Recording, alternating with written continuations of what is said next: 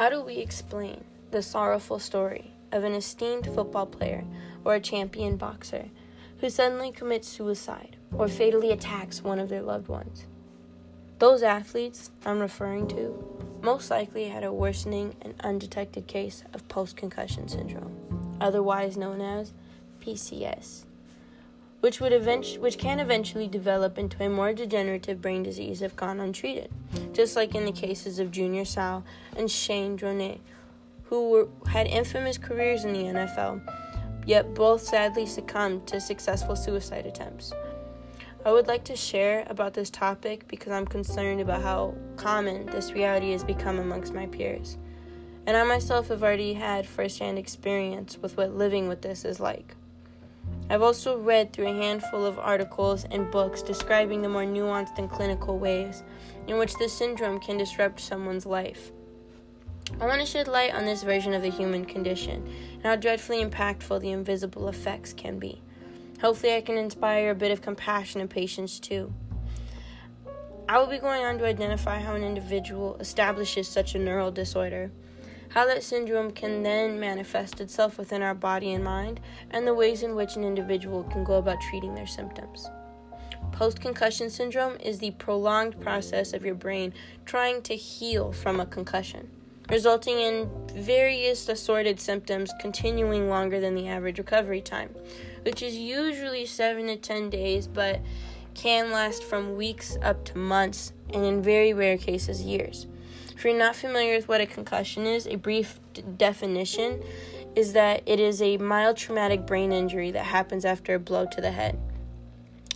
Our brains, they have the consistency of oatmeal. That is why we have our hard skulls to protect it. But what happens when the oatmeal brain receives an impact and is boomeranging inside the hard shell meant to protect it? Oftentimes, because the brains are so central to our nervous system and our spine and our bodies, the pain we experience during or after the injury is very similar to a tension headache.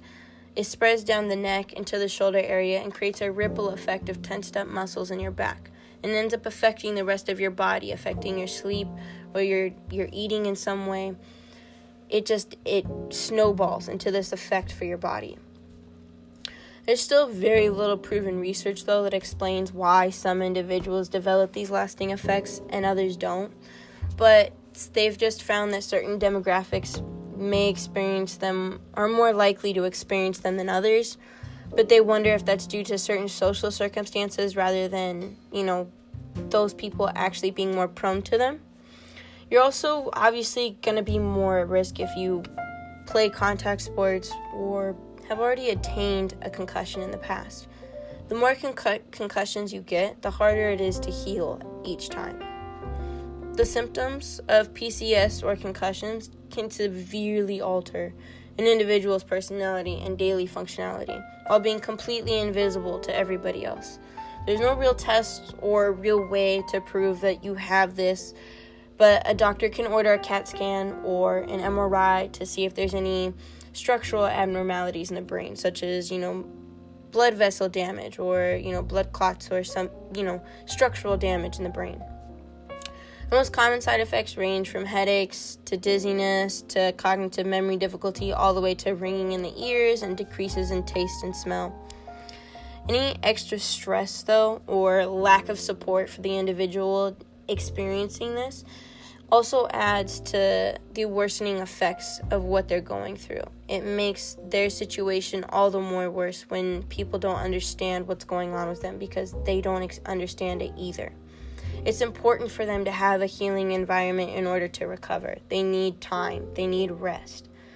For the specific reasons for why the body manifests the conditions as a result of the concussion is still unknown. But a lot of scientists believe that our side effects are in relation to previous experiences in our medical history or different psychological experiences. But everybody's body reacts differently to impacts of trauma. Similar to the concept of actually how 4 people could see the same car accident at the same time, but experience it all in their own personal ways, all at their own personal angles. And due to that combination of physiological and psychological factors that play into how post-concussion syndrome can affect someone and the inconsistency of those symptoms, it can be really hard to pinpoint an effective treatment for anybody. Rarely does one treatment work for the other. It's all a variation or varying degree of different treatments coming together to help someone who's dealing with a head injury like this, a prolonged head injury. There's very little research still that's been collected on post-concussion syndrome, but the research that has been collected says that, again, time and rest are the best healers for this kind of condition, this syndrome. Western medicine or Western doctors will go much more the route of prescription medications and psychological assessments. They try to get you on antidepressants, or, sometimes they work, muscle relaxers, seizure suppressants.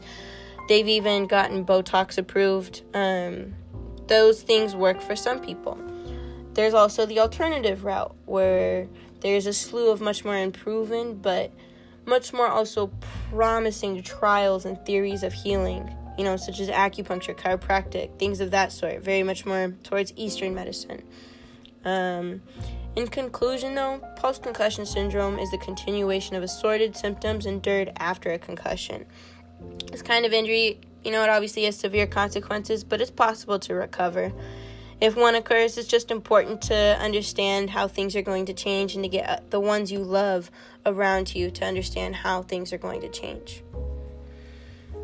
My memorable final words, I'd like to end my segment by listing off some of the names of professional athletes whose untimely death have been linked to their history of concussions.